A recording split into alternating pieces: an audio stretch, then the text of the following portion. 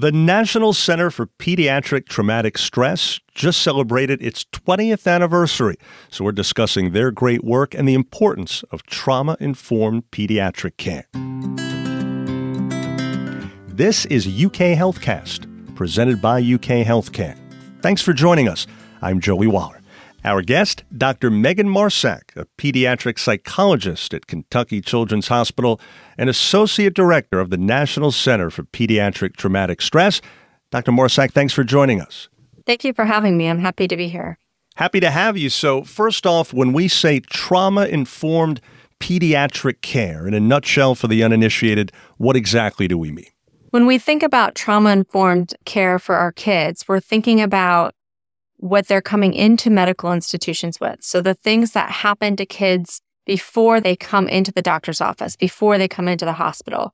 Those could be things like abuse, neglect, car accidents, that sort of thing.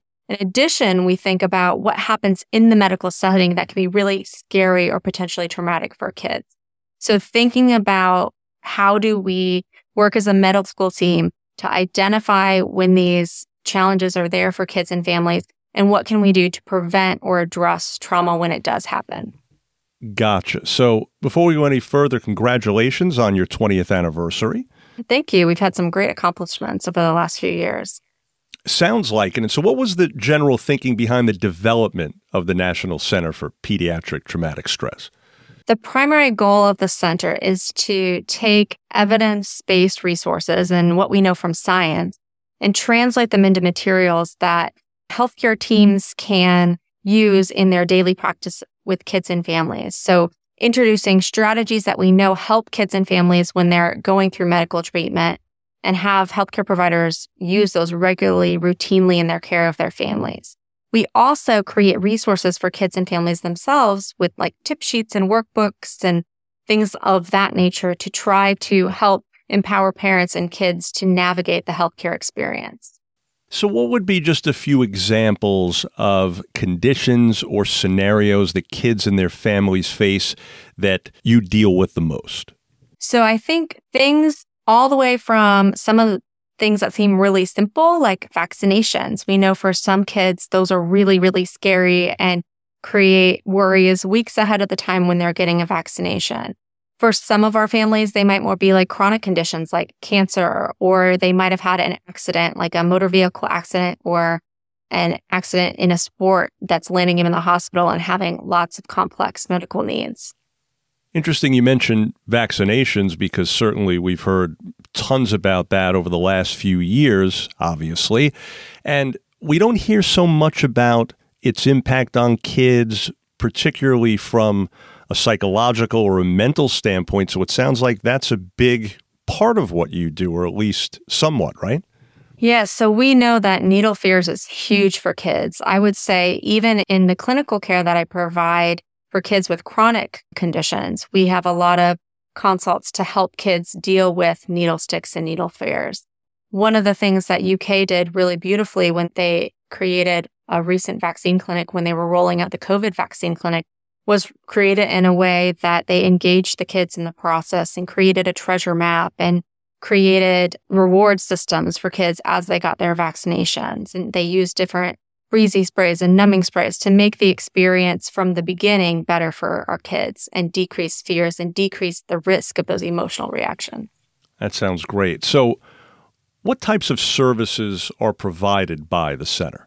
So the center does offer trainings for medical teams across the nation. So we've trained thousands of medical providers across the nation in how to integrate trauma-informed medical practice into their daily care.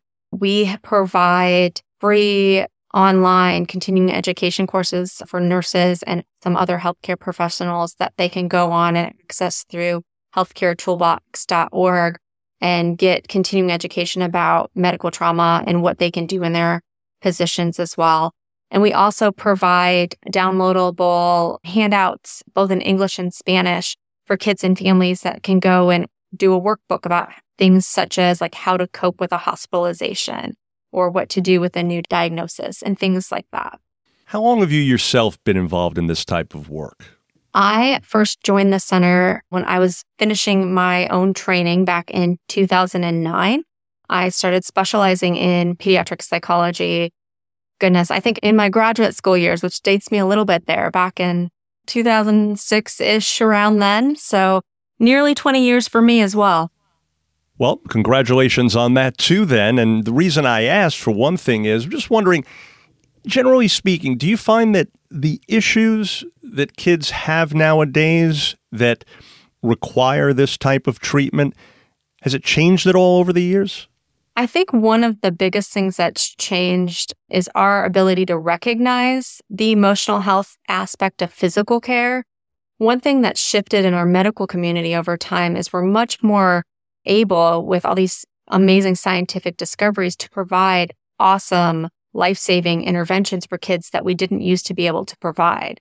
So as we have more and more kids surviving and thriving physically from some of these disorders, it really highlights, though, the toll that some of these really intense treatments take on kids and families.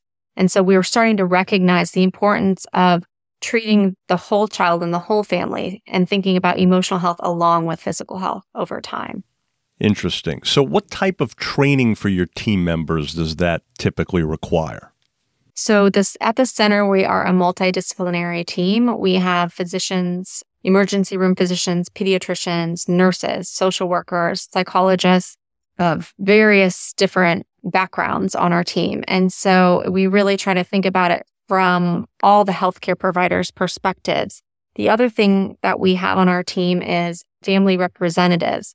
So we have teams of parents who have had kids that have a lot of interaction with the healthcare system that give us feedback on things that we're creating to make sure that we're meeting the needs of families too.